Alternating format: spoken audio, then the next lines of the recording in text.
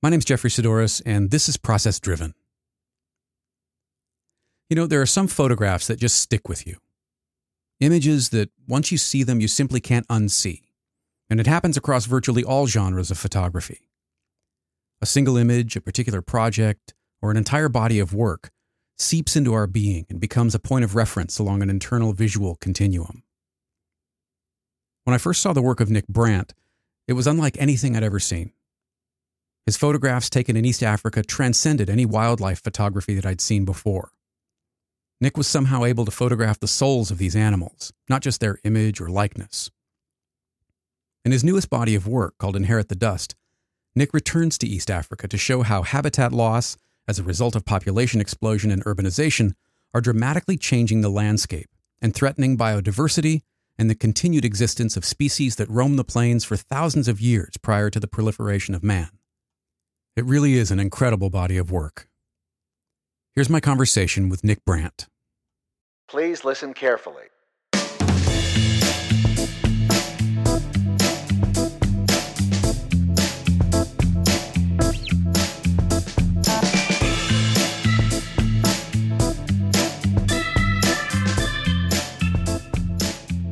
I would like to begin with this. I've loved doing some reading about not only your work, but reading your essays. And I wanted to talk to you about writing as legacy. Another photographer who has become a friend over the past 5 or 6 years, David Duchemin, and he's a terrific photographer, but he's also a terrific writer, and has said that he wouldn't be surprised if his writing long outlives his photography in terms of legacy. And I wonder if there's any sort of feeling in the same way that you have that you're writing about these issues that you photograph would take on a life of its own, and are you open to that as a form of legacy of your work? What a delight. A question that I've never had before. Exactly what I was hoping for from you. I think the thing is this. The photographs in the trilogy that I originally took, many of them could just appear to be images of an idyllic paradise. Mm-hmm. And for me, it was always, this is an elegy to a vanishing world. But you may not get that from the photographs. Whether you should or not is another matter. I'm not sure about that. But I have always felt the need to write essays in regards to all the work to clarify the intent or the calls to action mm-hmm. that are intent behind the photographs. In Inherit the Dust, the new body of work, where, as you know, there are these life-size panels of photographs of animals that I've taken in the past that are placed in these landscapes where the animals used to roam but no longer do. These appear to be images of no hope. They appear to be kind of dystopian landscapes, almost mm-hmm. post-apocalyptic. Mm-hmm. Very much. And so you wouldn't necessarily see any notion of hope within those images without an accompanying essay. It was just too much to try and achieve a sense of hope within the photographs as well as the dystopian mm-hmm. quality. As to the legacy aspect, I do actually find writing very hard. Mm-hmm. It's kind of like doing homework, and it's even down to it's like Sunday night at 11 o'clock. And you still haven't done your homework.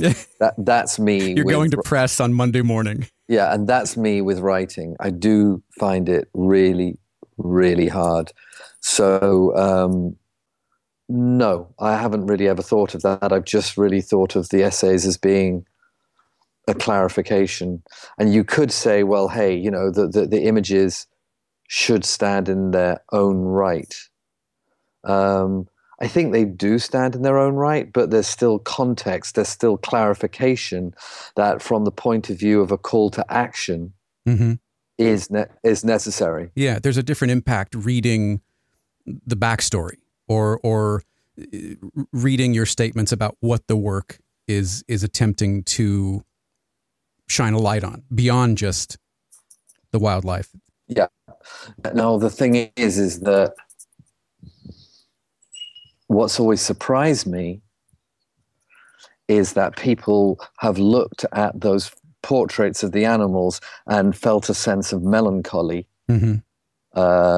when looking at them. And I've never really understood or really tried to find out that much whether they felt that sense of melancholy because that was just some quality within the photographs, or whether it was informed by their knowledge that world is disappearing, those animals are disappearing very fast as a result of man.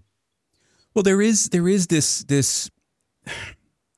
anthropomorphizing of shooting these animals as portraiture rather than shooting them long lens. You see, I'm gonna interrupt and go ahead. Disagree with the use of the word anthropomorphizing. Yes, there is a lot of anthropomorphizing that can go on.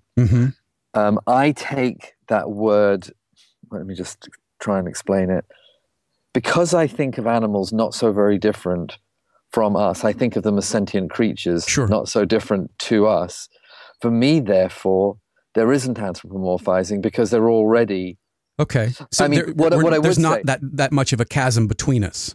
Exactly. But what I would say, where I do see anthropomorphizing, is there's, say, for example, a photograph that people have always wanted to get of a male and female lion with their heads coming together. And I've seen so many people go, oh, look at, lions, male and female lion in love, and they've wanted to use that as their wedding photograph, et cetera, et cetera. And it's actually inaccurate. It's merely a male lion returning to the pride that isn't that's not his mate. It's just their greeting, like cats do, domestic cats, when they come back into the house and they just greet one another. So there can be that level of anthropomorphizing from people viewing the work, but for me, as the photographer, I'm not. I believe anthropomorphizing because to me the animals are kind of so similar to us anyway, and we are animals. But tell me if you disagree. Again, this is where context plays a key role in hearing how you see the subject matter. Evokes a change of opinion, or at least there's an understanding to if I just in the same way that if I just saw your photographs without reading any of the essays. I just in the last few days since you said, hey, go read these essays, I've come away with, I think, a different understanding of where the work has come from and perhaps even where it's going. So let me ask you, do you think that's a good thing or a bad thing? Do you think that you should have been able to discern that purely from viewing the work and not ever have needed to have read those essays? Me personally, no. I tend to find more reading about what the artist was trying to say or trying to accomplish or where the work came from. And in talking to a number of people, especially lately, this idea of transformation has been key, whether it's a transformation of materials or a transformation of ideology, has been key to almost garnering a greater appreciation for the work or a greater understanding of the work. And through that understanding, there's a greater appreciation. So no, I think in the case of reading these essays, I would almost feel shortchanged seeing your work in a gallery without the accompanying essays, without seeing or reading a little into your process, a little bit into your ideology behind it. Right. So in other words, you don't think the less of the work by having a certain level of further illumination as Absolutely a result? Not. Absolutely not. No, and in fact, just the opposite. I feel like there is, as much as I can from reading, a 3 or 4 page essay, I feel like there's perhaps even a deeper connection to the work beyond just, here's some great light, here's a great silhouette, here's a great shadow, whatever the technical or aesthetic nature of the work is, there is something more to it that you're trying to communicate. Now, one of the questions for you then, as artist and activist, both of those things are about making choices. And the activist portion is in many ways about making choices around language. And I wonder what some of the pros and cons are in using such charged language to communicate the ideas or communicate the imperative nature of what's going on in East Africa in talking about your work. Is it sometimes counterproductive or off-putting to those who may be in a position to enact change? When you say charged language, what are you referring to? Well, in one of the essays, and I think it was, forgive me, but I think it was Inherit the Dust, where you're using the word terrorist. Oh yeah, deliberately. Mm-hmm. And perhaps rightly so. Now that's actually not. That's a sort of a side note, a necessary side note in relation to climate change. Mm-hmm.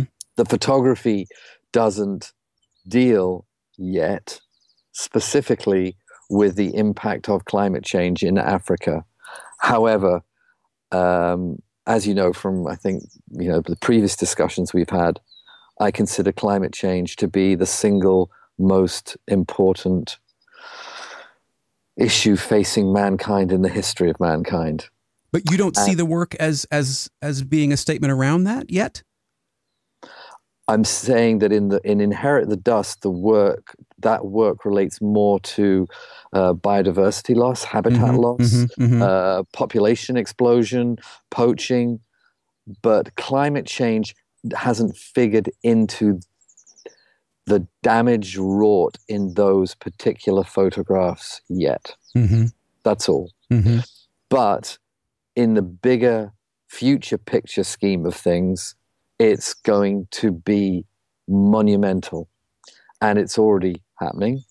And those who deliberately suppress the legislation that could lead to the mitigation of climate change, those who deliberately spread misinformation, are to be viewed as terrorists. Mm-hmm. Because in future years, the people who suffer from climate change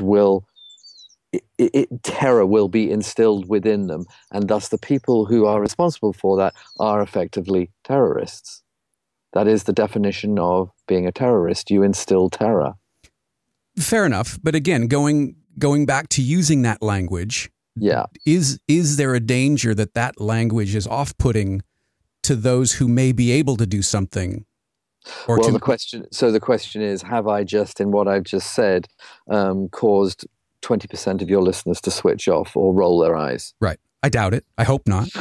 I wouldn't think so. I mean, if you are deliberately suppressing the information and legislation leading to the mitigation of, there's a lot of oceans in there, of climate change, you are, and you're doing it for the purposes of profit for your corporation, that's pretty abominable behavior. Agreed. And I'm not disagreeing with you at all. I'm just wondering if the use of the language, if there are pros and cons, and you obviously seem prepared for the outcome, either pro or con, because you're using this language very purposefully. And I'm not disagreeing with you. I'm not disagreeing with you at all. I'm just wondering if there is the danger of alienating a section of your audience who may be put off by. Here's the thing. I think that anybody who doesn't believe in climate change doesn't care about the environment enough to be somebody who's actually going to try and help in keeping the planet's environment as healthy as it can be. Mm-hmm. Fair enough.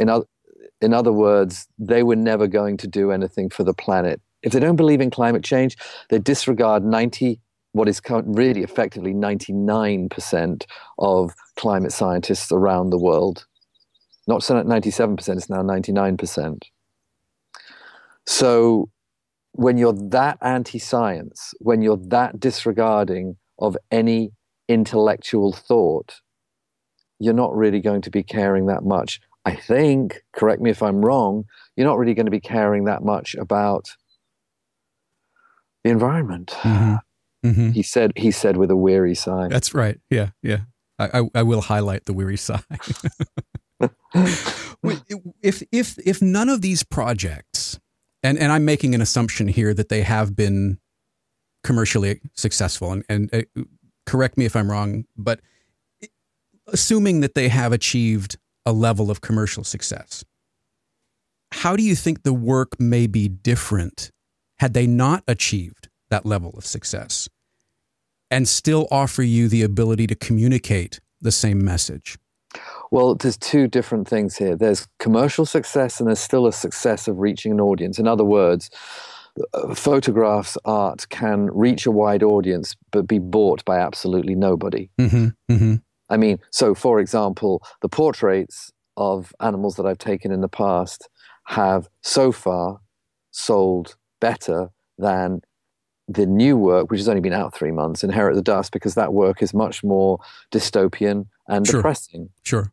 So you're less likely to hang. I could see the argument of being less likely to hang one versus another in your living room, let's say. But that's separate to whether it's had any kind of social impact or emotional impact upon people that has affected any kind of incremental change. Mm-hmm.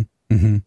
Sorry, I'm using a lot of adjectives here. I hope I'm not just kind of sounding a little too, I don't know. I've got a plug-in for that. It'll remove all of them. Excellent. Delete with prejudice. That's right. Extreme. Yeah. Is it, I mean, you're. I kind of didn't answer the question, did I? Not really. So what was the question again? In terms of commercial success, how had that not, and you know, put in the outreach, you know, yes. Far-reaching success take monetization out of it. If the work had not been as well received, and again, making an assumption as it has been, how do you think you might course correct to still achieve the same, to still get the same message out? Well, now that's interesting, because what you are implying by using the phrase course correct is that I take photographs with a view to how other people will respond to them. And I've never done that. Mm-hmm. I've always taken photographs purely for myself, even though I'm mixing for art with activism. Sure. Effectively. To some very kind of effectively, degree. to be clear. Well, thank you. But these photographs have always been purely for myself. I've never, ever taken a photograph trying to imagine how is somebody going to respond to this? How are they going to... Mm-hmm. I mean, yes, there are things that I've done that I've just wanted to make sure that people haven't misinterpreted the work. Like in the new work, I did what I could to try and lessen the notion that people think I did it all in Photoshop. Right. I tried to make it feel like, as much as I could, that those panels are actually there in situ, in those environments, not just Photoshopped in. But generally, in a bigger picture, I'm just taking photographs for myself. Mm-hmm. And if I started taking photographs with a specific view to maximizing impact, I think then does it switch over into basically being polemic or propaganda. Mm-hmm. Well, there's certainly a danger of it. Yeah, and there's certainly a danger of losing that sense of integrity. Yes, right. Yeah, and I think so far I'd like to think I've walked the correct side of the line that has stopped the work tipping over into polemic or propaganda. Mm-hmm. You mentioned showing some of the scenes in Inherit the Dust. To what degree has your willingness to show the process behind the work changed since that project, if at all? Well, it's fairly fundamentally. Look, I always believed in the mystery of creation, and mm-hmm. As I said in that essay that you read, I get really frustrated that everything these days there's got to be behind the scenes, Right. the making of. I want to see your lighting diagrams. The EPK of, Right. and like as soon as you finish the movie on DVD, you go straight into the behind the scenes. And, Sure. I'm a sucker for that too. But it's kind of part of that is a shame. There's let's just leave it at the mystery of creation. So I deliberately did absolutely nothing. I had a complete ban on behind the scenes photography.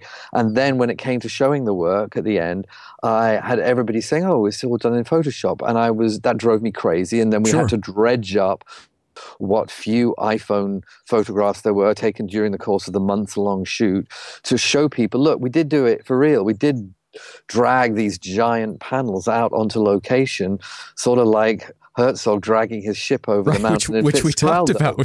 Yeah. And I've been instructed by you to never refer to a Herzog film as a flick, just to be clear. And I don't think that applies just solely to Herzog, by the way. I think we can extend that ruling to any number of serious filmmakers. It's a fairly malleable list. Extensive, to say the least. I'd like to talk about Jane Goodall just for a minute, if we could.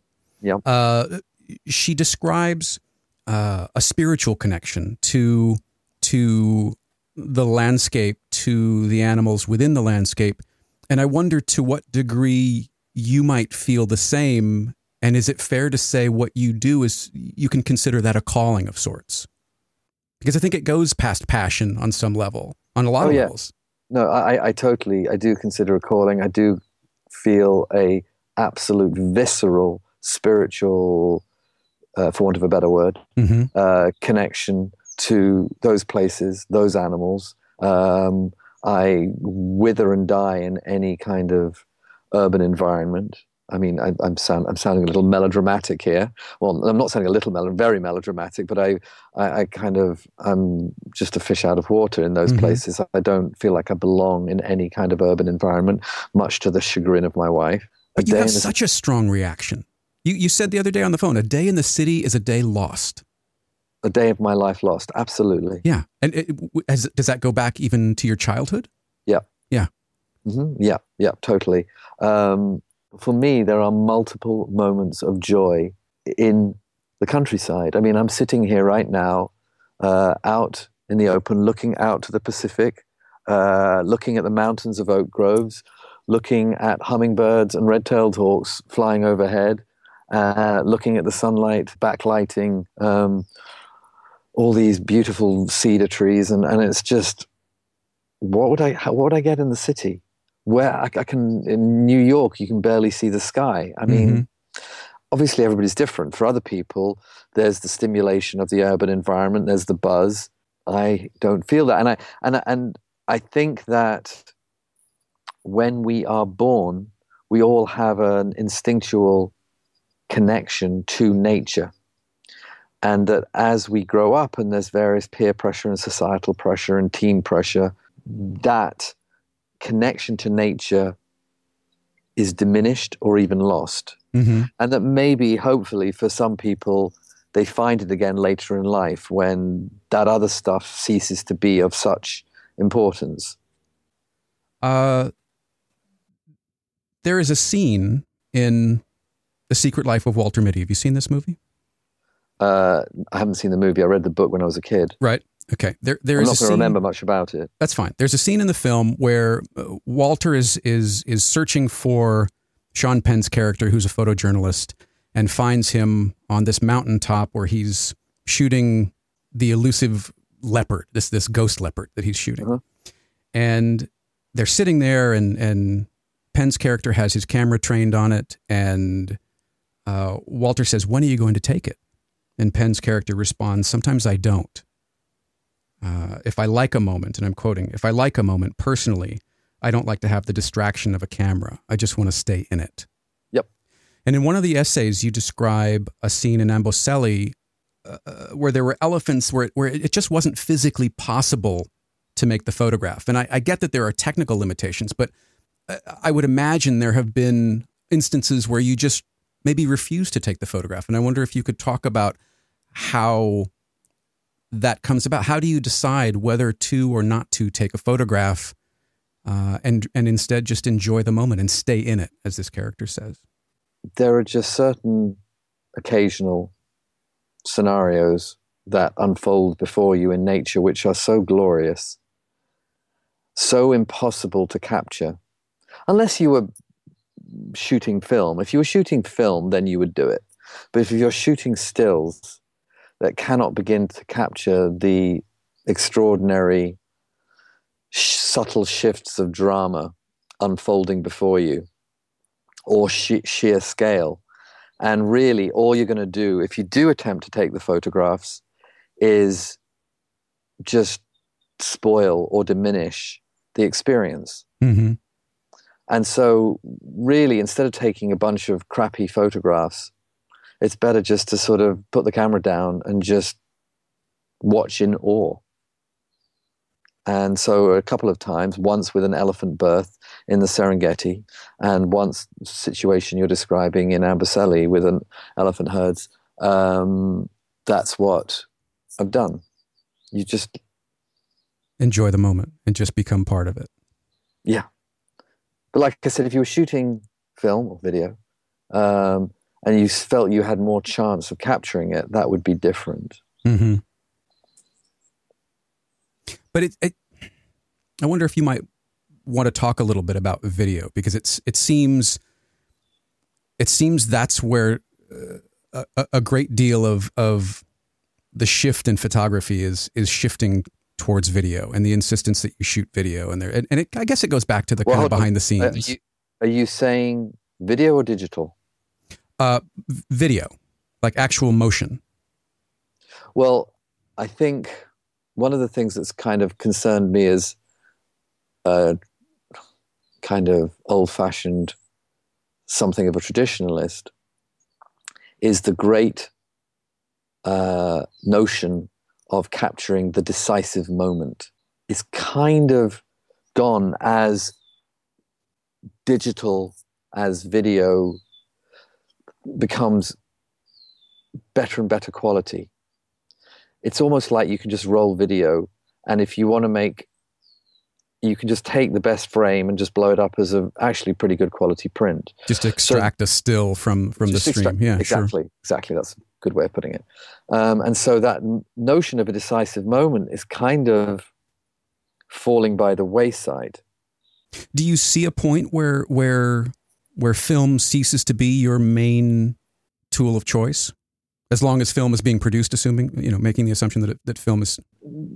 I don't know. I mean, there's this potential new project which, out of necessity, I would have to shoot digital. It would still be still images, but it's a kind of a project basis. I still personally, as you know, love film. I'm turned on by film. I'm not turned on by digital.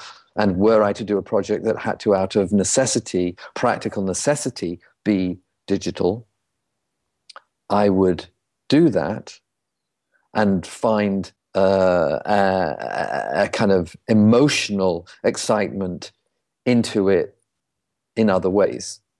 But I was just down at a camera store yesterday evening buying a telescope, and I saw on the shelves they had all this film, and I actually had a pang of gratitude that someone still carried film.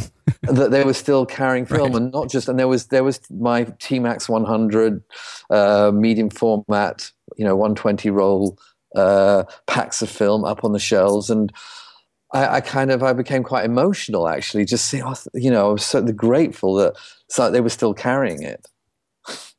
There is something. I mean, many photographers have talked about this, that moment in the darkroom where you see the image kind of come up in the tray of developer.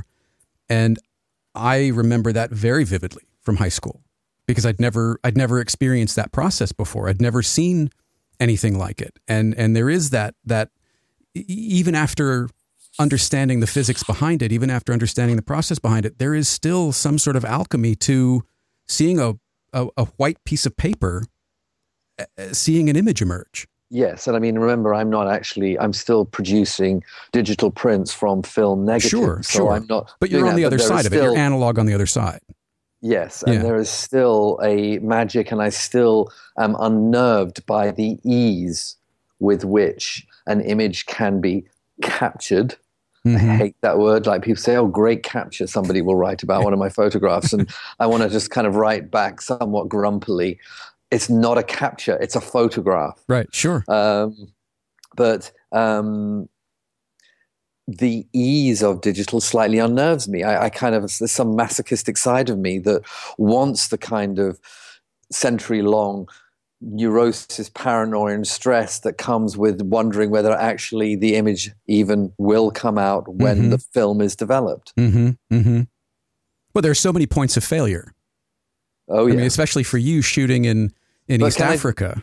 Yeah, but can I just say there's also a point of failure that can come from shooting digital. Sure. Because you're tempted to look at that preview screen on the back of the camera, which will take you out of the moment, cause you to potentially second guess what you were taking, and thus adapt what you were taking in actually in a negative way. That had you just been shooting in the moment, this is what I like about film, is I'm shooting in the moment.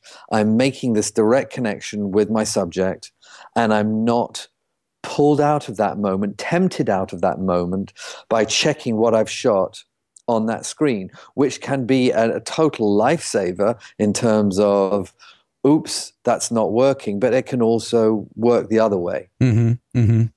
Do you feel a greater connection? Because you use waist level finders, yes? Is that how you shoot by and large?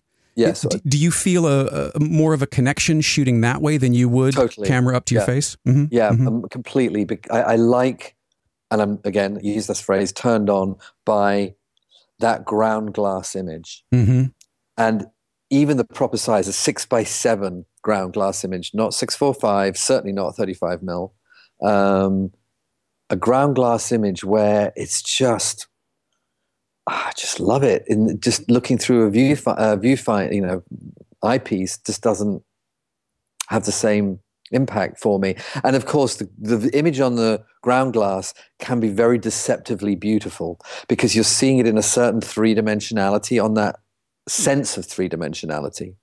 And then when you get the contact sheets, you just go, what the hell was I thinking? That is so profoundly boring or mediocre. How did I ever think that was an exciting image? But that's kind of all, again, part of the process. Sure. To what degree do you feel like you need to earn these images? God, what does that mean? Well, you have talked very passionately about the process not being easy, and your work. You're not going to someplace local. You're not using digital. You're not. There are all these obstacles, either physical or emotional or mental. I think we come back to Herzog again. There, I would actually guess, without having asked him or read anything about it, I would guess that he needs the sort of stimulation of going to a difficult place and doing a difficult shoot. That engages his artistic juices, his intellect, right, in a way that a drama inside a house in Los Angeles is not going to. And I think the same does apply for me. I've always, right from my teens, when I first, actually the very beginning, when I first started picking up a camera in my early teens, it was always to photograph in far-flung places. It was I can't think of photography I ever took in my local world, my local universe, as it were. I think, there's a lot of people you can look at in terms of that. Salgado is another obvious example. Sure. Yeah, a monster of a photographer. And I mean that in the best way possible. Yeah, I know. Yeah.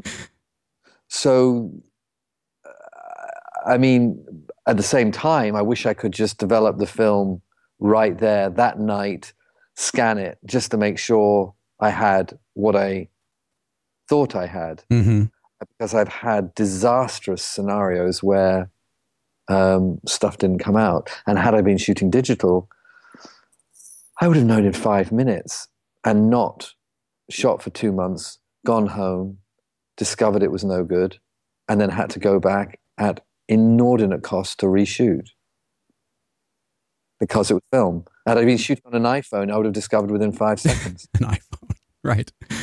Does the joy that you get, it sounds like it does, and I'm assuming this is a yes, but does the joy you get from a particular body of work, is that directly proportional to the sort of degree of difficulty involved in making that body of work? I honestly don't know. I really, really, really don't know. Maybe there is a greater satisfaction that does come from achieving something against all obstacles. I mean, for me, one of the greatest films ever made is Apocalypse Now. Mm-hmm. And there's got to be a greater sense of satisfaction for Coppola that he pulled that off right against so many odds. Notice how the references we're making, or I'm making, relate more to film than photography. Don't know why. Just mentioning it. Has film, are you more inspired by film than other stills photography? No, I don't think so. Inevitably, having been a director for quite some years before becoming a photographer, it probably influenced me in ways I don't really comprehend, but has. I'm not consciously, I say consciously, influenced particularly by any piece of any photographer or filmmaker, although inevitably, obviously, one is alive, stuff sifts into one's subconscious and affects you. But it seems, even in this conversation, it seems that you're drawn to, or at least reference, directors for whom arguably their greatest projects were their most difficult. Okay, so if we think about Coppola, if you think about Coppola and Apocalypse Now, Coppola's greatest work is Godfather Part 2, in my opinion. Mm-hmm. That series of films that he did in the 70s, Godfather Part 1, Part 2, The Conversation, and then Apocalypse Now, that is an extraordinary, unparalleled body of work. Herzog, Fitzcarraldo is not a great film, in my opinion. It has amazing, extraordinary elements to it. But it's kind of a flawed film. I wouldn't think either he or I don't think he would regard that as one of his greatest works. It's talked about because of what he achieved. And, this again comes back to, if Fitzcarraldo was made today by any other director, a lot of it would probably be done in CG. Sure. Especially the ship. Giant ship. That's what I'm talking about. Yeah. Giant ship gets pulled over a mountain in the Amazon by men pulling ropes with pulley systems and stuff. And it would be done in CG, and in many ways it wouldn't feel as real, which comes back to the absolute need, in my opinion, to shoot in situ, not use Photoshop, because what you get shooting reality is, for me, always going to be superior. Back to Inherit the Dust for a moment. How, if at all, has you've witnessed such dramatic change, and you talk about that in the essay, that in some ways the changes in the landscape and urbanization have surpassed what you thought they might be. How, or to what degree, has that changed what you feel compelled to do next? Are you asking that question in relation to what comes after Inherit the Dust? Yes. Oh, it seems on some level that you were surprised by how quickly the landscape had changed at the end of Inherit the Dust. So does that change? know how much the landscape had changed that motivated beginning Inherit the Dust. That escalation of destruction and disappearance of the natural world is still escalating, obviously. So the question then is, do you need to keep at it? Right. Does that change, or how does that inform what you do next? It does inform it. To the degree that you're able to talk about it. I know you can't divulge. Well, I don't even know if that idea is even going to work. I mean, it's in such kind of embryonic stage in my brain. But the bigger point is, I kind of feel compelled. He sighed wearily again. To continue, because I need to do what I can to kind of, in my own incremental way, try and slow down that destruction of the natural world in one small part of the world. Is there a stronger self-identification for you between photographer and activist? And has that changed over time, especially with the creation of the foundation? I've always, first and foremost, seen myself as a photographer. The conservation, these animals have given me so much. They've given me a great life so far. They've given me a very comfortable life. I have benefited financially from them through the photography of them. And it would be really kind of abominable to just not try and help them and sort of save their lives as best as I can by not doing something. By doing something. Have I got that mixed up? By doing, you know what I'm saying? Yeah. And so, when I went back in 2010 and I saw so many of these elephants that I knew so well being poached on an almost what felt like weekly basis, and there being so little around, so little infrastructure in the way of conservation groups, government bodies doing anything, that I just felt, look, there's something that can be done here. There's something that must be done here. And with having so many wealthy collectors of my photographs, I felt maybe I'll just try and see if I can tap into that and see if some of them will donate. And very fortunately, incredibly luckily, the very first collector I went to see in New York donated $1 million. Wow. Right out of the gate. Wow. Yep.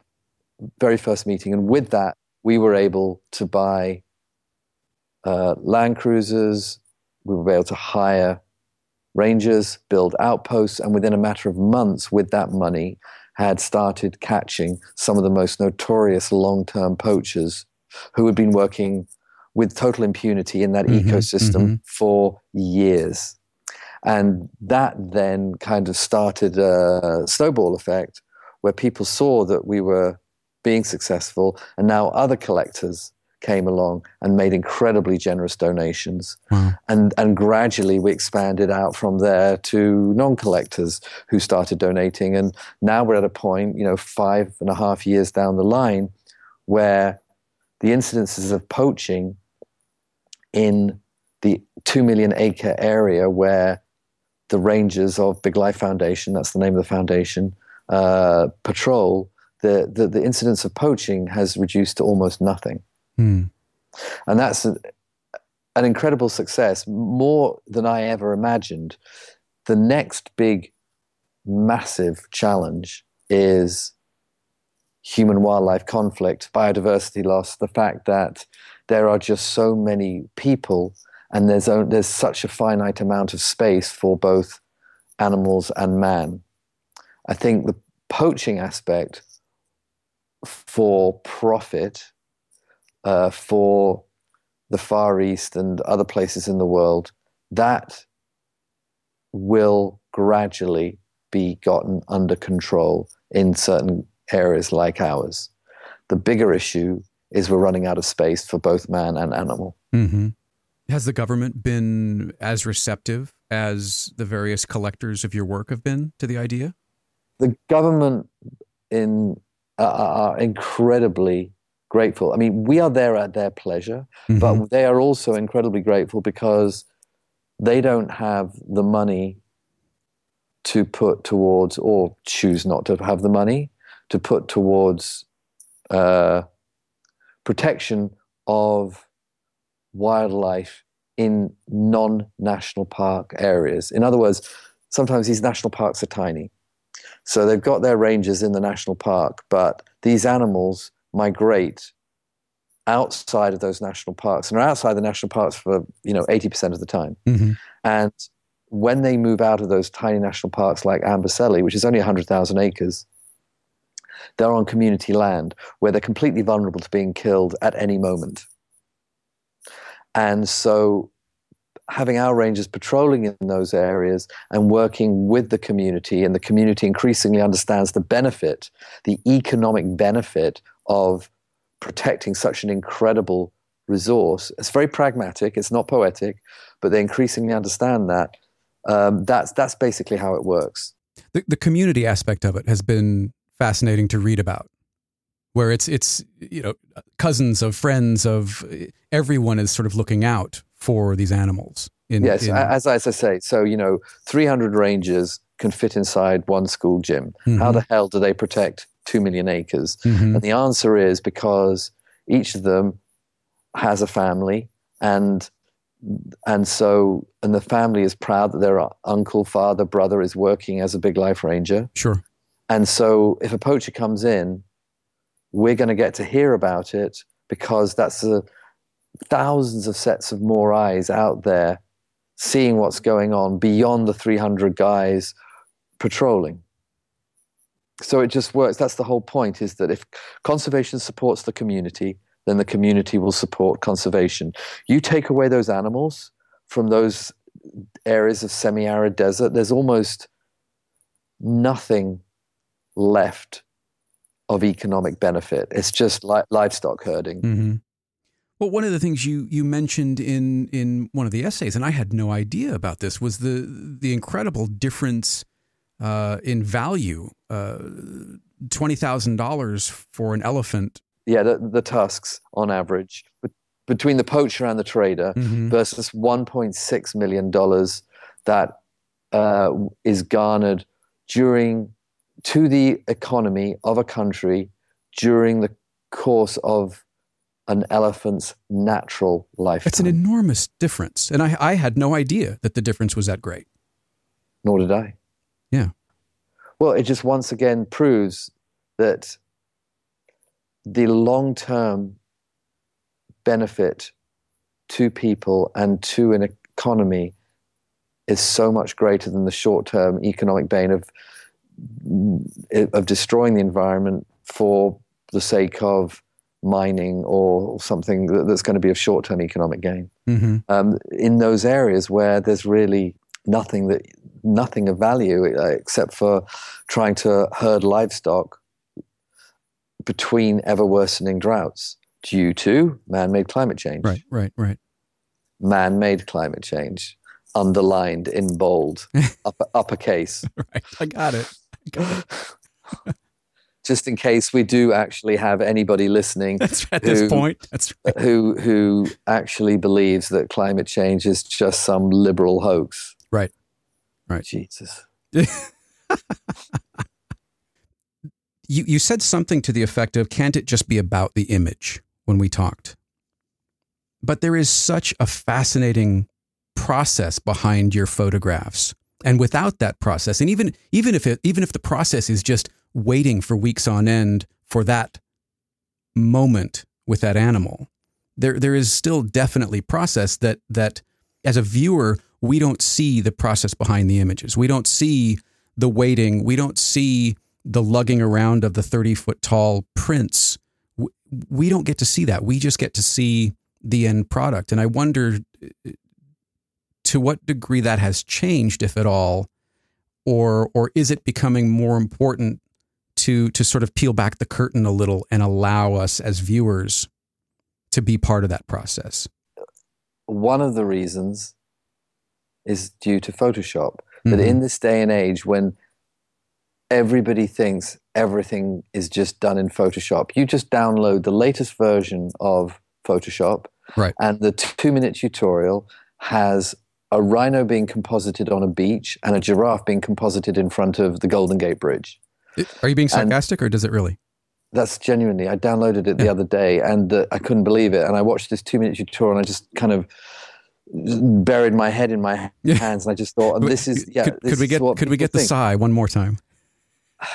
There it is. Sigh number 53. That's right. Each one a slightly different length and pitch. Yeah. To denote a different sort of level of frustration. So yeah, revolution number 9, sigh number 53. So in that regard, where people will just think the less of your work because they don't comprehend the levels, the superior levels, I might add, that you went to, then it becomes really important. I mean, I can't believe that I heard the photos were being exhibited at Photo London a couple of weeks ago, and there was somebody saying, "Oh, that those bottles." There's these kids in the photograph who are sniffing glue. This is the under the bridge shot. Yeah, and they're all sitting there with these glue bottles attached to their faces, which is basically they're just being held in place by kind of a sort of underbite kind of thing. But so the tip of the bottle is under their nose, and people just say. I heard somebody say, "Oh well, obviously he just composited those bottles in Photoshop." Like, really? Like, to what level of minutia are we saying everything has been fabricated in Photoshop? It's just ridiculous. And so if you do have to kind of start proving it's all shot for real, because it does make a difference. People do appreciate the work more when they know it's for real. Absolutely. Then I have to do that. But if I take away that frustrating new aspect of creation to show that it was done for real, then how much is left that it needs to be, you need to show behind the scenes? I don't know. Are people as enthusiastic? Are they as excited? Are they as interested in this body of work as the previous 3 books? I would say that by and large, more people seem to think this is my best work, which I would agree with. That doesn't mean to say they want to buy it. Obviously, there are many people who really, really don't want to buy it, and obviously wish I was still taking more wall-friendly photographs. But obviously, I'm not a wall decorator. I'm not taking photographs for people's walls. I'm taking photographs, again, for myself. Sure. So that's the kind of trade-off. It's the project cost an unbelievable amount of money. It was basically like financing my own movie. Sure. And the returns on it are nothing like what have been with the portraits. But it had to be done. Right. So there you go. I'm curious, what about this body of work? Why is this your best body of work? What about it resonates so personally with you, or so much more than the other bodies of work?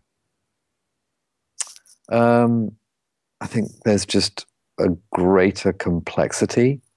I mean, some could say, listen, there's nothing wrong with the purity of some of the best earlier photographs, and that's completely justified.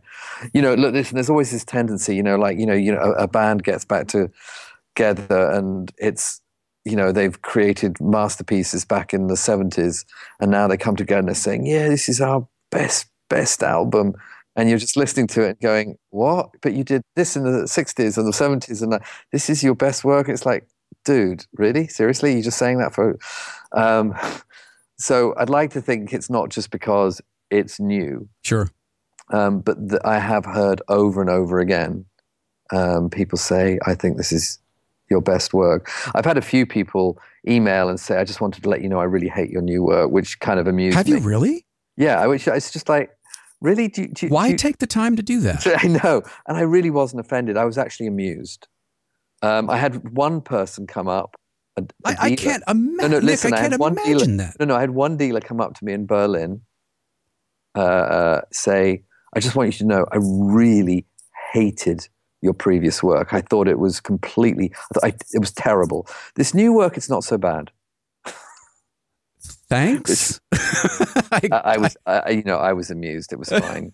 It's fine. At least it's going in the right direction. What would worry me, it was the other way around. Right. But even then, when people said, when other people have written, I really did, and said what they said, that they don't like the new work, like I said, it doesn't bother me because I think I'm going in the right direction. Right. And you're always going to have people complaining, but why aren't you doing that? Which again, I always use these music analogies. It's like but you're not doing the music that I love. You've changed. Yeah, because I would hope so. Because I'm done with that, and now Right. I'm moving on. And maybe sometimes I'll fail. Maybe sometimes it really won't be as good. Mm-hmm. But I have to kind of try. Sure. And if you've naturally got an obsession that you need to play out, Monet painting his water lilies, or Francis Bacon doing an endless series of amazing, astonishing portraits of people in these kind of isolated spaces, there's nothing wrong with that either, Mm-hmm. because you are or Lucian Freud spending his entire life painting those very corporeal figures. There's nothing wrong with that. You are just working through your own particular obsession, and if that takes the course of a lifetime, so be it. What a fascinating conversation. I really wasn't prepared for the backstory to the work, and reading the essays and hearing Nick speak about it so passionately was inspiring. If you'd like to see Nick's work, visit nickbrandt.com. That's nickbrandt.com, where you'll find photographs from Inherit the Dust, as well as his 3 previous bodies of work, On This Earth, A Shadow Falls, and Across the Ravaged Land. To learn more about the foundation that Nick co-founded with Richard Bonham, visit biglife.org. And you can subscribe to Process Driven on iTunes or in your favorite podcast app. If you'd like to support the show, visit jeffreysaddoris.com. That's JEFFERYSADDORIS, and click on the Support the Show button. You can also support the show by sharing it on social media or by leaving a review or a rating on iTunes. You can follow me on Twitter or Facebook or Instagram at Jeffrey Saddoris. Again, that's JEFFERYSADDORIS. And as always, thank you very much for listening, and I will talk to you on the next one.